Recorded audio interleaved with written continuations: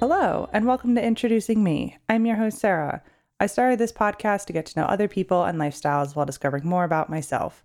Each episode, I will give a new guest a chance to discuss their background, culture, interests, or whatever they want to talk about to help increase all of our own worldviews. Today, I would like to introduce you to Susie Dent. She overcame her psychological fear of frocks at the age of 55 and has transformed her life. She was at the beginning of the Me Too movement and has become an international speaker. She's got a lot going on for her, even just beyond that. So I'm excited to talk to her today. So Susie, thank you so much for being here. Why don't you go ahead and tell us a little bit more about yourself? Oh, thank you, Sarah. It's lovely to be here. Thank you so much. And hi, everyone. Well, I'm Susie Dent. I'm a film and television hair and makeup artist. I have been for nearly 38 years now. So I do pretty and ugly makeup. So I can make you look like you've gone through the windscreen of a car with your face, or I can make you look like you're going to a ball.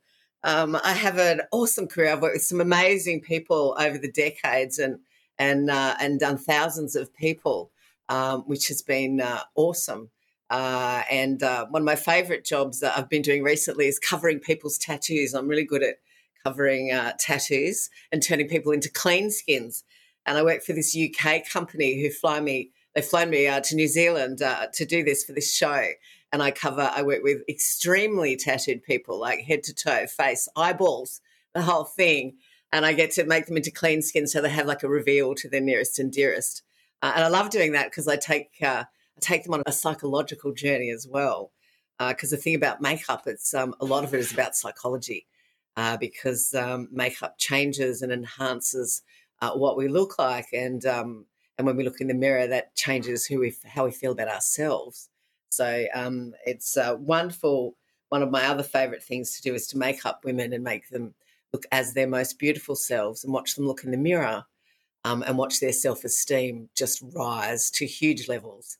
Oh, it makes me emotional just thinking about it. It's just the most wonderful thing to see women's self-esteem rise just because I've used my brushes and my words, which is just great. So I've had an amazing career, and I'm ever so grateful that I still work. I'm doing a shoot in 2 days, actually, which is great. So I still do work. The industry's taken a bit of a hit in the last 2 years. The film and television industry hasn't actually quite recovered. But a lot of industries have taken a hit, A lot of people have zigzagged or pivoted in their careers and their lives to do different things. So it just teaches us really to be resilient, and that we can do lots of things if we put our minds to it. What else do I do? You mentioned that I'm a beauty queen. Well, let me take you on a little journey, and I'll tell you my little story. Um, in Actually, I'll take you on a whole life journey. In 1986, as a film and television hair and makeup artist, I was working at Channel 7 Studios with one of the biggest stars that have ever walked through the door, right? And this man was, his name, he was a massive star, massive entertainer. And I spent the whole day with him. And unfortunately, this was 1986, and he groped me on set all day. Couldn't keep his hands off me. He was a dirty old man. So I had an unpleasant day with a dirty old man. I'm telling you guys, it's not to give you something like a Debbie Downer or anything, but I'm just setting up this amazing journey that I've had that takes me to now. So I had a bad day with a dirty old man, like really not a very good day, and never kept it a secret. Told everybody, every man and his dog. People would always ask me, "Who's the best person?" Because I've worked with many stars, right? Who's the most famous? Who's the best person you've worked with, and who's the worst? And the best person would always be, whoever I was, in love with at the time that I'd worked with, who'd been wonderful. But the worst person was always him, right? And he worked with children, this guy, so it just really wasn't cool. So now we come forward a little bit. So I don't want to go into too much detail because that's another story. But at the moment, so we flash forward. I have a bad day with this guy, right? And we get past it, and I don't say anything because women never said anything back then. So you can't say anything because it would have disturbed the shoot. I could have cost the station millions of dollars. This man was a major megastar, so I just had to let him grope me all day because that's what women had to do back then. In 2013, I'd been working all this time as a hair and makeup artist. I never had to work with that man again, which was great. I saw this program on a current affairs show, And there was this woman who had actually come forward and was taking this man to court for assaulting her, sexually assaulting her when she was a little girl on tour with him. And at the time, the press, nobody believed her because this man was majorly loved in England, Europe, Australia. Everybody loved him. He was, the lovable person next door. You would never hurt a fly. There's no way, this woman was obviously just coming forward for the money because that's what you put yourself out to society to be crucified for, just for the hell of it, And I was watching this program and I thought, I know you're not lying because I had this really crap experience and I know that you're not lying. And also at the time she decided to come forward and put her name out there, and which is obviously why she, was on the program. And she had this PR agent who literally threw her to the wolves as far as the press were concerned and didn't protect her or educate her on how to speak or anything. And she was really having a hard time, and you could see it in the interview. And I really felt bad for her. And I'm a big, I don't like injustice, especially when it's smacking me in the face. I've never have ever since I was little. I just can't handle it. I have to step up. And so after the interview, I approached via email. I emailed some cop stations in the UK and Scotland Yard, and a few choice places, and with a couple of words and a bit about my story. This man was called the Octopus. That was his nickname, and that went all around the world. And the words that were used all came out of my mouth, which was very interesting because the police, got in touch with me, and I became part of this case, and it's called Operation Yewtree. It's now famous in England. They listened to victims of historical sexual crimes for the first time in decades. Women were finally being listened to and heard, and action was being taken. And they caught a lot of major stars over there and jailed them. And I became part of this case because I came forward, and I was called a bad character witness, which is basically what a bad character witness is. I just came forward to tell what it was like working with him for a day, and I didn't, that was my responsibility. It wasn't my responsibility, to think about what he'd get jailed or anything like that. I just had to, tell my story. So I wasn't sure whether I was going to be flown over to England or anything like that. It was a really weird time because it was press all around the world about these men being taken down, and this guy, his name was Rolf Harris. It was all over the press here because he's actually Australian and then emigrated to Britain, and friend of the Queen, and big dude, famous, multi-rich, all that sort of stuff, powerful. So you don't expect, when I saw it and found out about it, I didn't expect that they would actually get him to jail or anything like that. I just figured it would just disappear because that seems to be what happens, So I came forward, and I was promised anonymity, and then at some stage the Consolidated Press in the UK, because it was such a massive story, approached the courts and the judge because they wanted the name of the bad character witnesses. They ended up having witnesses, lots and lots and lots of people came forward from all over the world, They had a part of this case, there were women who were assaulted by him when they were little girls, and lots of people came forward. So I had to write a letter to the judge about how I felt about whether, my name was put out there. And pretty much, I wrote this really succinct letter, which I was really happy about, and pretty much said, look, if the judge chooses to put my name out there so that I can have mud and crap slung all over me by people wanting to, put me down and make me into a liar and blah, blah, blah, blah, blah, all the crap that people do and the trolling, and then that was his call. But if women like me and people like me didn't come forward, then the women who have been brave enough to come forward with, childhood sexual assault are just being assaulted and abused all over again, and that's just not good enough. So I'm pretty much like, well, that's your call, mate. If you think that's a cool thing to do, you just go for it, but I'm still coming forward. And because of that letter, the judge chose me as one of the witnesses in the case, which was great. And the weirdest thing, being in a court case like this, Sarah, and listeners, is that I'm at home one night, right? and I'm watching just, I'm here by myself. It's nighttime. I'm just kind of vaguely watching, listening to another news current affairs program. And all of a sudden I hear these words. And I thought, hang on, I said that. And I look up and there's a split screen in front of me. There's a male reader's head on one side and there's my words in the email to the judge going up the screen on the other. I pissed myself laughing. I thought, oh, my God, how on earth did they get my email to the judge? I sent it to the cops, How does this happen?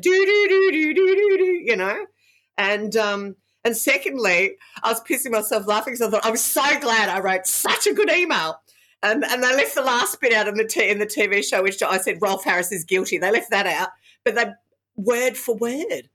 There's my email on the screen, right?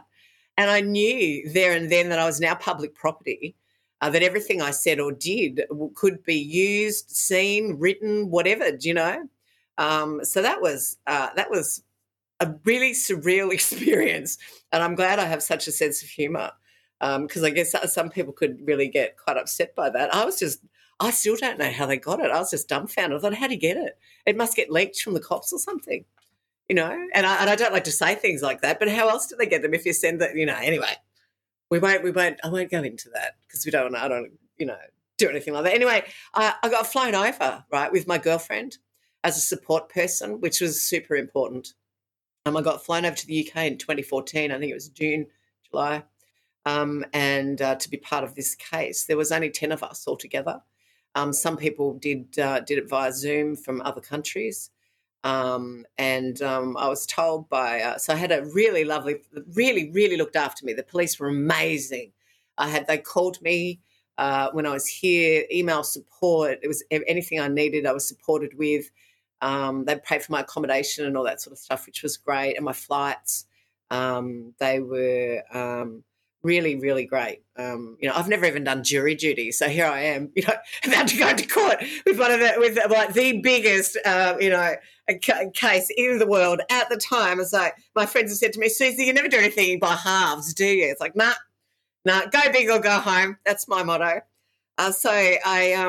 They smuggled me. So I arrived there, right, and they smuggled me into the courtroom the next day with my girlfriend because there was hordes of press outside. So it was that traditional, like you see in the movies, the underground car park up the back, smuggled up the back doors of this huge, big courtroom in London. They popped me into a room with my friend for probably about, I don't know, it seemed like a long time, probably a couple of hours. I was just listening to music the whole time. Now, this might sound weird, but apparently, and I've researched it afterwards, when we listen to music, it helps raise your endorphins and raise kind of the happy hormone in your body. Because when you've got something really big to do, if you think about it, you start to let yourself get nervous, you get butterflies in your stomach, and then before you know it, you're either vomiting or you've got diarrhea, So I really wanted to keep myself really centered. And as still as possible. I didn't reread my testimony or anything like that because you never know what's going to happen in a courtroom, and I knew my story. So the song I listened to over and over and over again was Pharrell Williams' Happy, because I'm happy, da, da, da, da, da, da. Not because I was happy that I was there, but because it really kept me in this really elevated, calm state. I'm quite a high vibrational person, which you might be able to tell even by listening to me. And I'm quite high energy. So high energy songs really, I don't know, keep me happy. So I over and over and over again, I just sat there with my things on and walked around and paced the room. And then at lunchtime, we got taken into the courtroom because there was no one in there. And we walked through the door, and this really lovely man, the court clerk, showed us around. Microphones everywhere, microphones on the floor, this big kind of Perspex cage in the back middle of the room with this trestle table where he would sit because, he's in jail because he's been arrested, All the press would have sit behind him and his family. So a big courtroom, took me out into the witness stand, asked me what I wanted to swear on, the Bible or whatever, the whole thing. So that was really good to have been taken through. Because the next time I got in there was when it was my turn, right? And again, I get smuggled in with my girlfriend and my cop, Tony, Sergeant Tony, and and we get smuggled in through this kind of large kind of cupboard, which has got a whole lot of crap in it. So because again, they don't want the press to see me, and I don't want them to see me either, you know. And he says to me, right, Susie, I don't want you to look at him at all. I just want you to look at the judge, the jury, and, you know, both lawyers. I don't want you to look at him at all. And I'm like, oh, Tony, can't I just give him the finger as I walk past? He's going, Susie, no. But I did exactly what I was told, because when I walked through that door, it was packed. It was wall-to-wall people, and it was dead quiet when I walked in. So I walked up and I took I hopped on the stand, did the swearing and everything, swearing in, I didn't look at him at all. And I just did exactly what I was supposed to do. His lawyer tried to trick me up with dumb questions about the industry, which, you know, was pretty unresearched. But anyway, and then I had to talk to the jury about, well, I didn't have to, but I talked to the jury about my knickers, what undies I was wearing. Because on set he kept shoving his hand up my shorts. I had these baggy shorts on, which had a little rip in the thigh. Before they became, you know, really ripped now. We had much more modest rips back in the 80s, ladies and gentlemen. And he'd keep trying to shove his hand. He'd always, every time I went to touch him up and put powder on his face, right, which was a fair amount of time because it's hot in the studios back then, he'd shove his hand up my shorts. And so I talk about my knickers because back then it was the beginning of the I'm sure you all want to hear about knickers, you know, this is an entertainment program, isn't it? Back then, a little bit of knicker education before the G-string/thong was invented. They made these knickers that was like a triangle at the back and a bigger triangle, a triangle at the front and a bigger triangle at the back and a string that just went like elastic kind of string that went all the way around the sides. So you're still wearing knickers, and then, you know, as the decades went on, the back bit just got smaller and smaller and smaller, you know. But I talked about my knickers because I felt that he couldn't feel my undies, so he kept trying to shove, because there's just, you know, elastic around the top of my hips, you know, so he kept trying to shove his hand in there, and he'd try and shove his hand in the rip in my thigh as well, and I'd have to grab his hand and go, no, don't do that. You'll rip my pants. And back in the 80s, we used to wear these big belts that you just hang, big thick belts, and they just hang down the front, and he would grab my belt and pull me towards him and try and crotch grind me. I mean, it was full on. Yeah, it was quite ridiculous. But anyway, so I'm talking to them about my knickers, right? So I've got the jury laughing. At the end, which is her job, his lawyer, barrister, not pretty much, she called me a liar. And it's actually, I'm a really honest person. Like, I'm gobsmackingly honest. I'm one of those friends, if you want to know the truth, ask me. And if you don't ask, you know. I've just been really honest and you know, I talked about my knickers and stuff, and it was like being hit in the stomach, being called a liar. And I had a physical reaction. I snorted with derision. I didn't say anything. I snorted with derision. I couldn't even snort now to save my life, right? But I knew exactly what my body had done and the reaction that I'd had while I was there. And I'm like, whoa. And I didn't say anything. But I started getting angry and I started getting upset because it's a pretty big deal. I kept myself in my happy state and now I was at the end, right? And I got off the witness box and I glared at him. I didn't look at anybody else but him. I was done. I looked at him and I stared at him all the way down the aisle to the end, and he did not look at me once. He turned his entire chair around. So his back was facing me as I stalked out of the courtroom. The press was sitting behind him going, oh, my God, this is awesome, riding away. It was like, oh, my God, look, it's guilty. I paced past him. My girlfriend was sitting on the left-hand side and I had my handbag there, and I kind of kept walking, grabbed her bag and said, grab my bag and said, let's go. So she was just behind me. Now, this courtroom had these remember, I hadn't come in through these doors, right? I'd been snuck in. They were big, thick doors. So there's me thinking, solid, right? I've got a pace on. I slammed into the door with my hand to push it, thinking it was heavy. Not heavy, right? It slams against the door, and there's two of them. Bang, bang, the whole courtroom jumps twice. Susie Dent leaves the room. By the time I got out of there, though, I was so upset. The tears started to come. I was F this and F that, and I'm not an effing liar, and the emotions were just boiling up. One of the cops came running out after me to make sure I didn't go in the wrong direction where people could see me, took me to this room where there was lots of police. Somebody made me a cup of tea while I breathed, and calm myself down. And, I'm sitting in the cop room going, fucking not a liar, fuck. And everybody's really calm. It was great. And then the guy who actually, the police, I don't know whether he's commander, the man who headed the whole of Operation New Tree, came into the room and stood in front of me and took my hand. And he said to me, Susie, you did an excellent job. He said, we are so proud of you. And I'm like, oh, it was like this huge weight was lifted off me. I thought, oh, thank goodness I did okay for everyone, because I wasn't there for me. I was there for the women who were little girls when he abused them, because that's so wrong, When we were there at lunchtime, the court clerk said one of the ladies that who was 49, who was sexually assaulted by him, they had to rig a blanket up between her and him so she couldn't see him because she was that distraught. And that's 49, and that's no good. That's, that's just not good enough. So they got smuggled out, right, and back to the hotel room.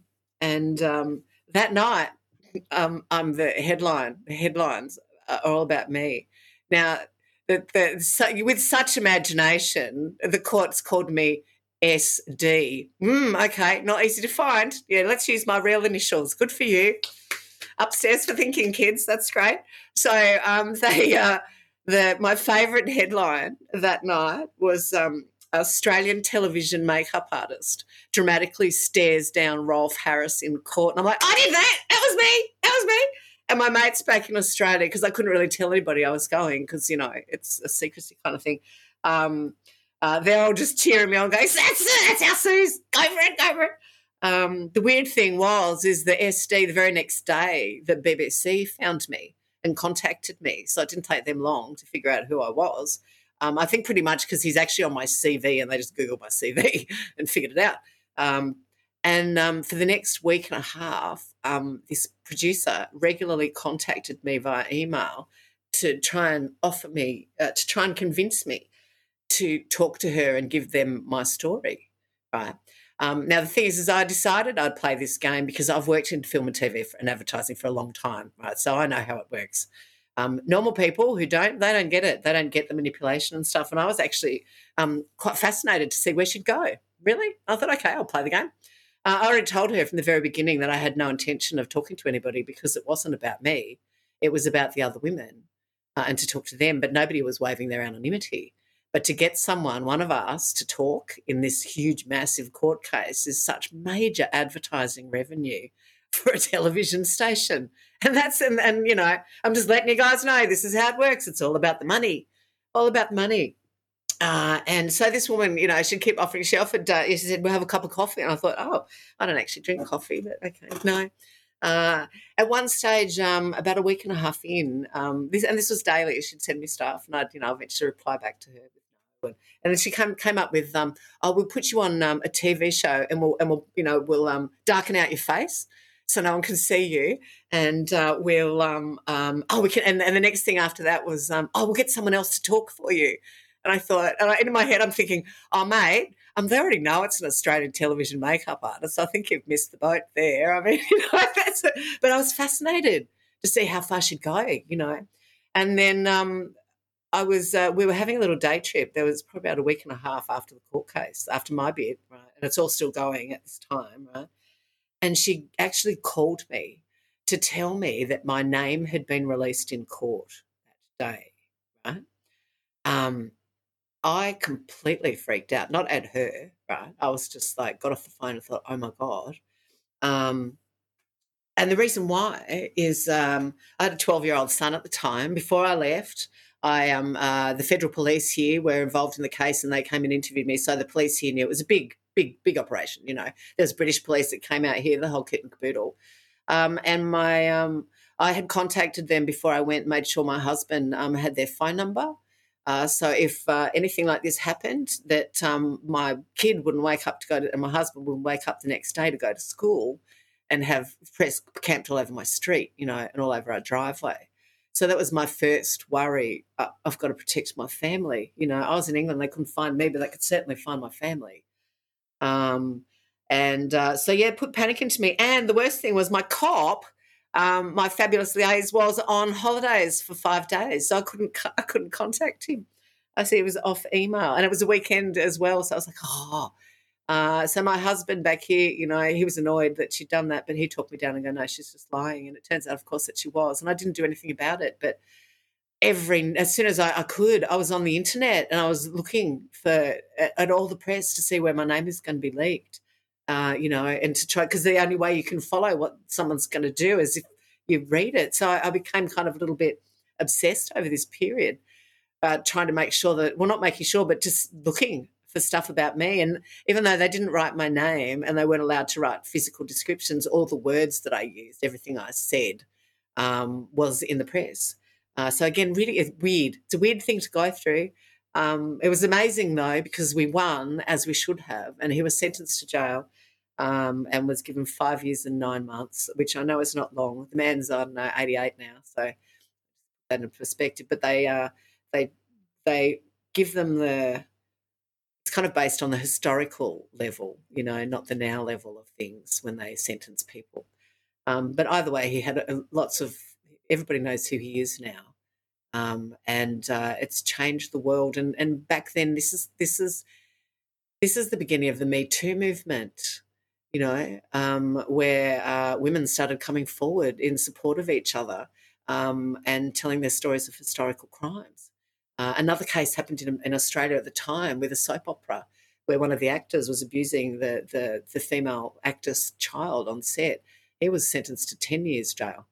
And again, sometimes in the entertainment industry, people are protected in ways that they shouldn't be, because it's all about money. Like I said, the producer wanted me because of the advertising revenue they would get, and the scoop of having me and being the ones that get me, again, major bucks, and whatever newspapers they're connected with. It's all about money, not really about the story. It's about getting the story and what you can make out of it, So the world was devastated when he was found guilty, and still for a long time many people didn't believe it.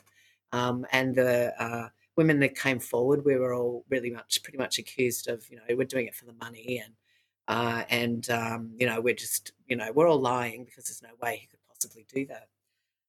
Some celebrities in the UK actually, who weren't part of the court case, but wanted to be, came forward with their stories, and they were completely crucified by people back that time in the press. One woman was I think she had a breakfast show over there, and she was a larger lady, and she was just trolled unrelentlessly. And I thought, it's just, people are awful, So I stayed anonymous because it wasn't the right time for me to come forward. It wasn't the right time in the world. I knew what would happen to me. They had photos of me of when I was 23, which is how old I was, when I had my day with him, what I looked like back then. We already know that the email to the judge got leaked, so those photos would have been out there. Photos of me then, photos of me now, and we see it all the time. Oh, would I have sex with her then? Would I have sex with her now? Is she doable? And that's what it comes up to. And I said to the cops, I said, I don't want to be the poster girl for groping. Thank you very much. I'm not interested in putting myself through that. And at the time, I was not in a great place in my marriage. I was in a toxic codependency with a very angry husband, and I just didn't need to bring any more stress into our lives. And I wasn't in any way healed enough or strong enough to actually withstand that sort of attack, So came back home, and life went on, not in a great way with the ex. We had a lot of crap going on, and I was going through this period. 8 years, he was not very good, and he was very angry. So for 8 years, I didn't really feel like I was enough. Lost a lot of my self-esteem. For him, he never left the house, so he wouldn't leave. He was, very troubled. And the thing is when you're angry at yourself, you're always going to strike out at those nearest and dearest to you, and the ones you love, and there's always situations in life that can drive us down a path that we're not necessarily very proud of, but took its toll on me. And I remember I'd wake up in the morning and just start crying because I was just so unhappy. And I'd hear he'd been up all night and he was pacing around and you could just feel the anger. And I'd just lay here really quietly. We don't sleep together. Just so you know, we've been together for 30 years. We're now divorced. But we still live together because we're just selling the house. So we've come out the other sides and we're friends now and everything's good, you know. And we'll always be friends. You're not with someone for 30 years for nothing. But we did have a crap period of time. So I started listening to motivational speakers because I realised that we're the only ones that can inspire ourselves and get ourselves out of our own little black hole, you know. And I was always going on daily walks and stuff. So I started listening and I learnt that to make change in our lives, we have to make ourselves uncomfortable. It's not necessarily an easy thing to do. So I thought about what I wanted to do. What do I want to do, you know? And I'd kind of pray, but not really. I'd put out wishes to the universe, you know. And I thought, I know. What if I just do some in front of the camera work instead of behind the camera work for a change, you know, like in commercials and stuff, you know, because that'd be easy and I look all right, you know, get mum, you know, older mum roles or something like that. It's good money. And I used to sing in bands and I'm really good on a microphone and I can act and all that sort of stuff. And I thought, and it won't rock my husband's world too much because I'm still going to a studio. I'm still in the same industry. I'm just, you know, doing a bit, you know, that's what the wish, I put that out, right, to the universe. This is what I'd like to do. Be careful what you wish for. So God, source love, the universe, life, whatever we want to call this wonderful energy that we have around us, has a plan for us. There's a plan. Sometimes we fall off the path that we're supposed to be on, and sometimes we make the right decision and we're right back on the path that we're supposed to be on. And I believe we're sent whispers, whispers from God, source love. If we listen to the whispers and take action, we can change our lives. And if we don't, well, then we don't. We keep staying on the same path. So 2 weeks after I put my wish out, I'm sent this message from this woman who is the director of the Mrs. Earth Australia beauty pageant. And she says to me, we think you'd be a really good fit as a contestant in our pageant. And I'm like, fell off the bed laughing, right? And I just thought, oh, my God, that must be a really good photo I've got up there. Sweet. That is so good. And I got back to her. I said, thank you so much. You just made my month, you know, but I'm 55 because I was 55 at the time and I don't wear dresses, you know. And she's like, no, there are older women that do it. She ignored the dress part. There are older women that do it. And I thought, all of a sudden I realised I'm in a sliding doors moment. I've been sent a really weird opportunity right now. And I checked this pageant out and they supported this charity called Souls for Souls, who collect new and used shoes for people to donate to give to people overseas and in countries where people don't have shoes, right? And I'm also a wardrobe stylist, so I'm working with secondhand clothes all the time. I've got I had a single garage full of clothes that I'd use for shoots, you know. So for me, secondhand shoes was just like, wow, this is really synergistic, you know. And I just thought, and I did, and I thought, I'm going to say yes. I could say no and get back in bed and cry, or I could say yes to this really out there experience that's just landed in my lap. So I said yes. And oh, wow, that was the absolute right thing to say. The life path that I was telling you, it was like a railway line, you know, when they change and go, and you've changed lines, all of a sudden with that yes, my line changed. And I was on the path that I was supposed to be on, you know. Now, I never wore dresses because back in the 80s, quick segue back, I used to get touched up by every boss that I ever had. I worked in the bank when I was 19. I wasn't allowed to wear the trousers that the other girls were, 18, were allowed to wear. The accountant liked me to wear the little short skirt. I was sent home when I wore the pants to work once to put on the little short skirt. So he liked to look at me while I made him his coffee. I got sexually assaulted in the safe by the bank manager, assistant bank manager who locked me in the safe so he could fill me up. I worked in a restaurant at the same time. The uniform had, this is the 80s, everybody, the uniform had like slits up to just above the knee. And the manager there, he used to take me into his office at the beginning of the shift and rip my dress to the waist, both sides, right? And I'd just stand there, get the stapler off his desk and go, ka-chung, ka-chung, ka-chung, ka-chung, and I'd staple my dress back together, go, you finished? And he'd go, yeah, and then I'd go to work. And I'd work all night in my stapled uniform, and the next day he would do it again. He did it for quite a while. He'd say, have you sewn it yet? I'm going, no, what's the point? Why would I do that? So I just staple it. One day I acquired this rubber cockroach. Now, in Australia, we have these German cockroaches. They're big. They're like an inch long. I think that's like 5 centimetres. They're big things, right? They fly. This one looks really real. Now, both these men like me to make coffee for them, right? So the accountant in the bank got it first. The screams from this man of horror when he got to the bottom of his cup of coffee and found the cockroach. He didn't tweak that I'd actually put it in there, right? So I got the coffee cup back that week.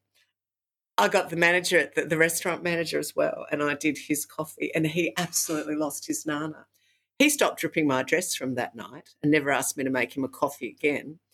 The accountant, I ordered new bank uniforms, and I ordered 2 sizes too big, and I didn't hem them. So they were down to my shins and 2 sizes too big. And I thought, there's nothing in the bylaws that says I have to wear tight and short. So I looked like I wore a sack. And I was very comfortable like that. But that period of time when I was around 19, 20, I started covering my body up and dressing down. Back then, you couldn't walk past a building site. From the age of 14, you walk past a building site and men would just hang off and whistle and catcall and say things and sexual stuff. And when you're older, and especially like if you're in the 30s, you're like, yes, I've still got it. But when you're 14, it's really scary, Mechanics back then, would have female pornography over the walls in their garages. So all of them had it. So as a woman, you'd go in and there's full frontal, full leg spread nudity greeting you, and an attitude towards women often that went with it. Things have changed a lot now because my generation has paved the way, But that's a little snapshot of the 80s, and it didn't just happen to me. This sort of stuff happened to women all over the place, and it happened to my mother, and probably worse, and her mother.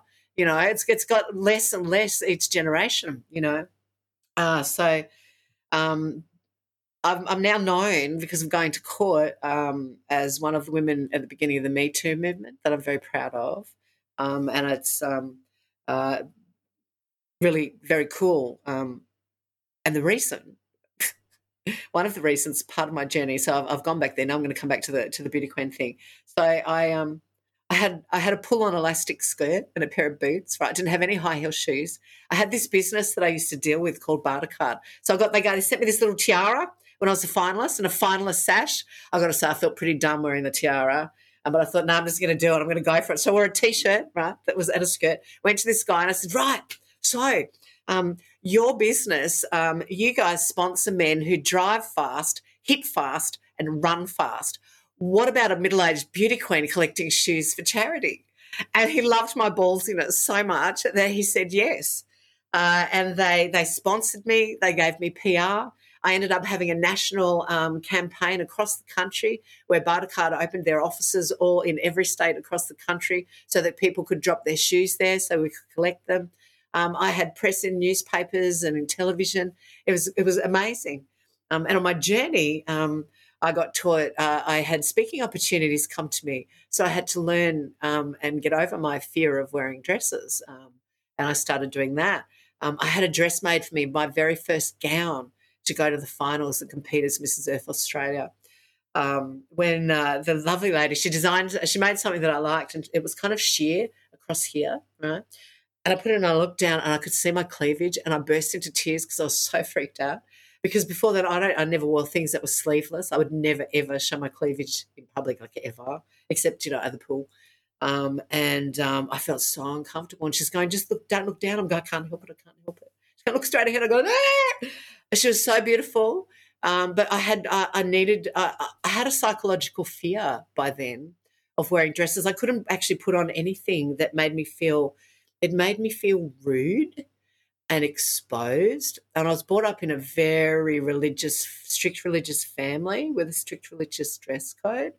So I had all this very strong moral stuff as far as dressing. There's a lot of crap going on in here as far as me wearing a dress, So it was actually a really big deal for me to put on a gown, However, suck it up, princess, is one of my sayings. And I sucked it up, and she put a beautiful applique, bang, smack there, a really big one, right in the middle of my cleavage, so I couldn't see it at all. So it was great. And I went down there. I had an amazing weekend. And before I'd gone, though, I researched the pageant industry and my journey. And in America, if you want to learn about pageantry, you can find out everything you want there. So I threw myself into the world of pageantry. I mean, I was a tomboy. I wasn't a girly girl. I didn't have any high heel shoes. I had to learn everything, including how to walk in heels. It's a fascinating industry. It's not what people think. It's all about self-confidence and self-esteem building and charities and what you can give back to the world. I've ever so much enjoyed my journey. And so I also had to learn how to wear high heels. And the first ones were only this big, right? And I'd stand at the end of my bed and kind of hobble along, on the carpet. And that was okay, And then you make sure you score on the bottom of your shoes so you don't slip over on the slidey tiles, But what I did do every day is I visualised myself winning.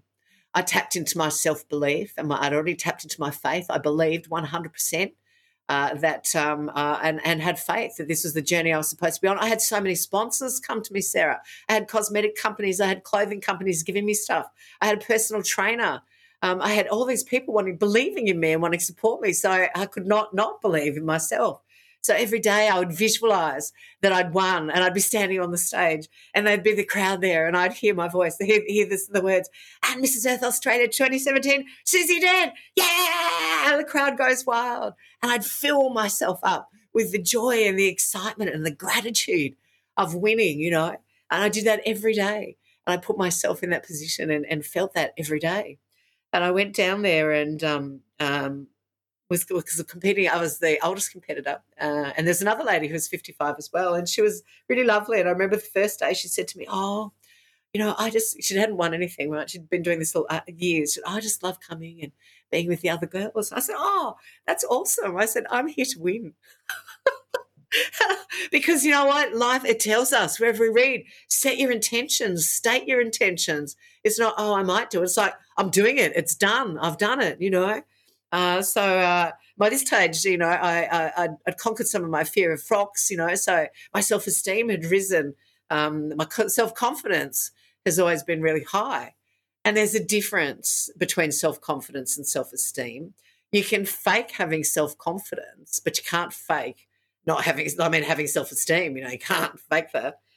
So I'm there. I had a great time. There was an interview section.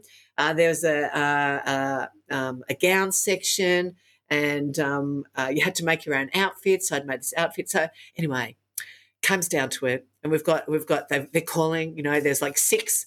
Let's start with number 6, and number 5, number 4, and I'm thinking, oh, might be with a shot here. Anyway, I get to number 2, number 1, and I hear those words. Those words I'd visualised in my head every night, and there I was, being crowned Mrs. Earth Australia, the first one, 2017. It was amazing. I won a pair of shoes that night that were 6-inch heels that I had to learn to walk in. 3 months later, I find myself in Vegas, having practiced wearing dresses, done lots of speaking engagements, raised so many shoes and done an amazing thing with the charity, met so many people, had so many doors open for me because I'd said yes, So I go over there and I believed again that I was going to win. I was competing against 36 women from around the world. Some of them, I've just over half of them I could have given birth to, which was great because, it was misses. So there was women there in their early 20s. When I was there, I was given the opportunity to jump up into the over 40s. And I looked at the over 40s and I thought, no, that's too easy. That's too easy. And I wanted to stay with a level playing field because I wanted to have the full adventure of it all, And again, and I had this swimsuit section because this is, the internationals. There's no way I was going to wear a swimsuit, not because I don't have the body for it, but come on, I don't just flash my cleavage. I don't just got frocks on. I was not going to go like nude, semi-nude on a stage in front of the world. But you could wear swimwear or you could wear sportswear. So me and my husband designed this Bond girl-inspired scuba suit. So it had short sleeves, right? It had a little boy leg. It had a zipper up the front. It was really cute. I had it made out of recycled materials because Mrs. Earth is an environmental pageant from a woman that was making things for me for free because I'd won her, which was great. And I strapped a dive knife to my bicep, a dive knife to my thigh, and one on my waist. I had those 6-inch heels on. I strutted out on the stage, and I put my arms up in two big, fist pumps to the side, and went rah, and they absolutely loved it. And I scored 3 straight 10s and a 9.5 in the swimwear section. Changed the pageant industry so that they don't have to wear swimwear anymore. Rocked it up. So it was amazing. I got to experience that thing on stage that we see, like the Sandra Bullock moment where you're standing there and they've got the headphones on you so you can't hear the question and you're there with the others but you can't hear anything. All you can hear is music. I got to experience that. I got to go on a stage and be asked the question in front of everybody. And then I got to be one of those women and I became 3rd in the world and was crowned Mrs. Earth Health. I was absolutely thrilled with that, stoked with not winning because I wasn't ready to cruise around the world and do all that queen thing. The woman who won was my mate, which was awesome. She was from the UK and she absolutely was perfect for it. The beautiful thing was, the funny thing was, I should say, if I'd gone in the over 40s, I would have won by 5 points. However, I was so pleased with 3rd because it encompassed everything that I was about, at 55, mental, emotional, physical, and spiritual health. I had a PR agent that afternoon. I'm on a live radio cross, a live interview to Australia. I come home 2 hours later. I'm on breakfast television, morning television. I had press all around the world as the tomboy to beauty queen, 55-year-old. Doors have opened up to me all over the place. It was just absolutely amazing, and I've inspired other older women with my, age is just a number kind of catchphrase because you can do whatever you want if you have. I figured out the 4 steps. You got to have 1. You've got to step into gratitude. You've got to be grateful for everything that you have. Number 2, you've got to step into faith and believe that you're on the right path and that God has a plan for you and you are absolutely on it. Number 3, you've got to step into self-belief and absolutely believe 100% that you're going to do it. If other people believed I was going to do it, then I had to believe it, And number 4 is probably the most important thing is you've got to step into action. You've got to take action. So when people say, oh, yeah, I'm going to win the lottery, and you're like, do you buy lottery tickets? No. Well, stepping into action would be to buy the ticket, really, And so, I approached everybody, I got all this stuff, and it was all happening. So it was the most amazing journey. And looking back now, I know that God sent me on that journey to learn how to dress properly, to raise my self-esteem to high levels, to be I've won international awards as a speaker now. I've been speaking about the Me Too movement and about my journey, about what I've just told you about and about my story. To empower yourself, you've got to make yourself uncomfortable, and sometimes it comes in the weirdest ways, and it seems really weird, the messages that we get sent, but stick your toe in. You never ever know. If when you say yes to those experiences, all sorts of things can happen. 2019, after my 2-year kind of journey, I was healed enough and strong enough and in the position enough to waive my anonymity. And I wanted to try and change the defamation laws in my country because the Me Too movement in the US, in the UK, and in New Zealand was going ahead in leaps and bounds with laws being changed and men being,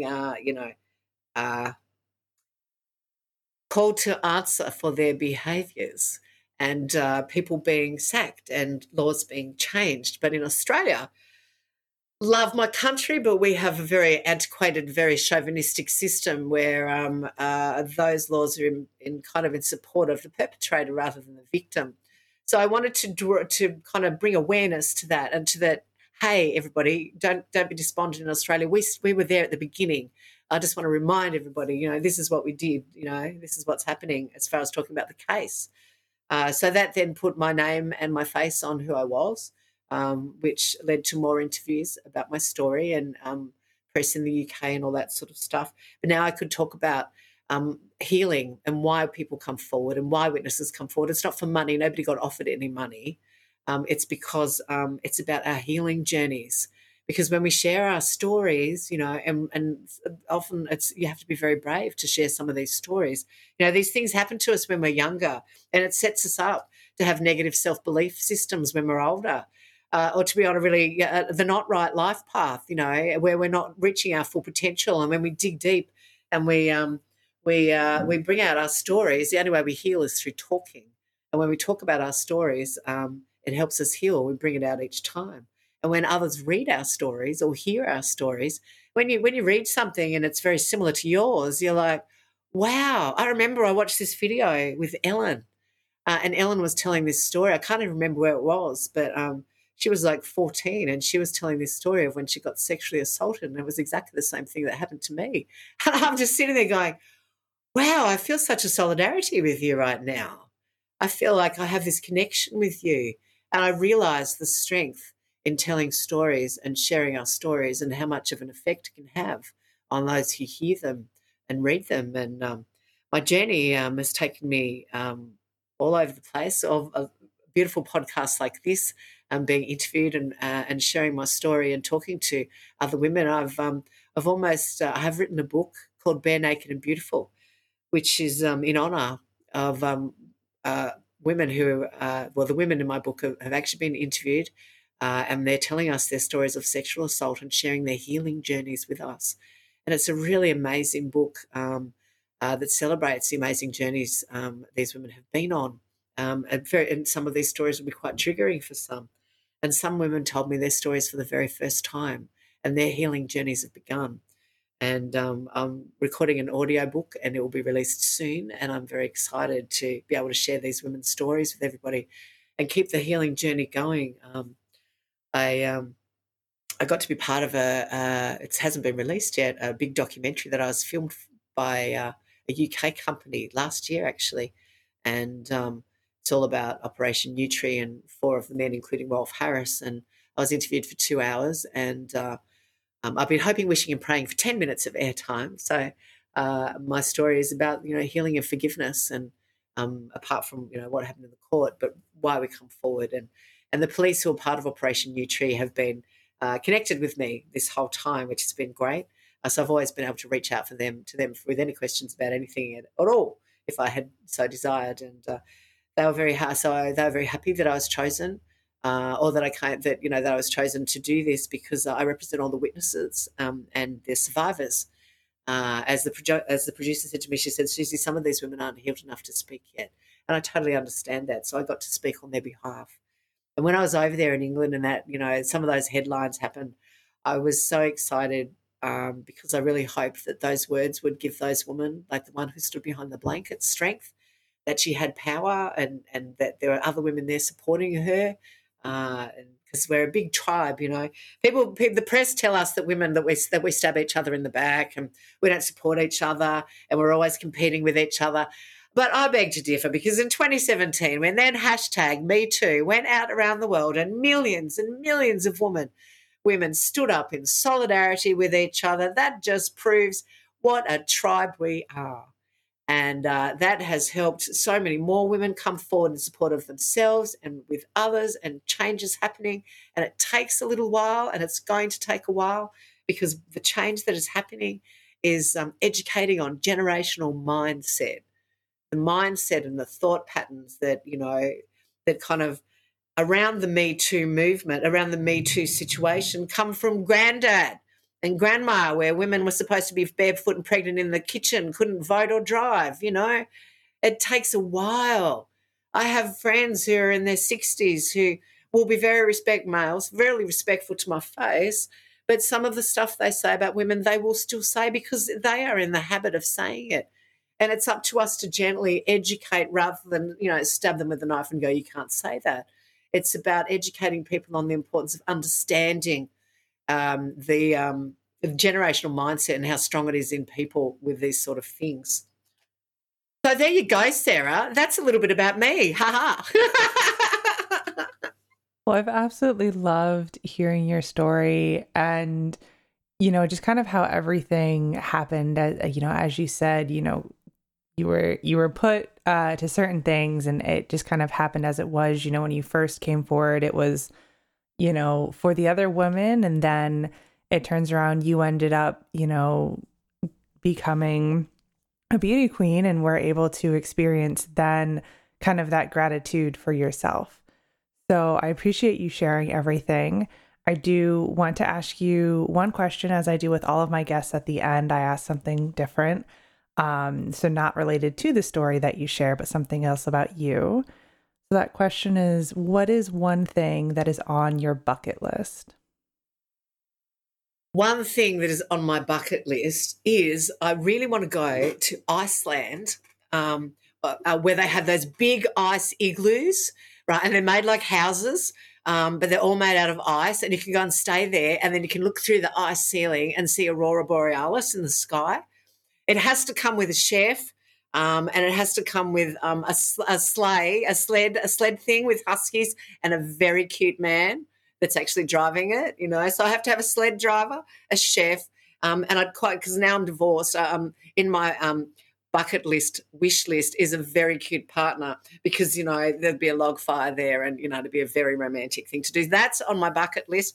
And I'd really like to, something really easy, I'd really like to experience a white Christmas in America with all the big table and everybody around and the talking and the food and the turkey and the snow outside and the snow angels and the fireplace, and eat all the food that you've got that has names that I don't know that I'd never tried. I'd really like to do that.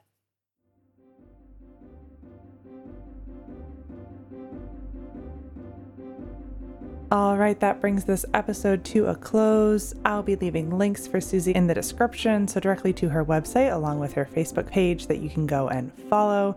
And of course, as always, the podcast website is in the description as well. That brings you to all of our social media, all past episode, all past resources, and everything good like that. And if you'd like to connect with me, my email address is in the description, and there's also a link if you would like to support the podcast monetarily.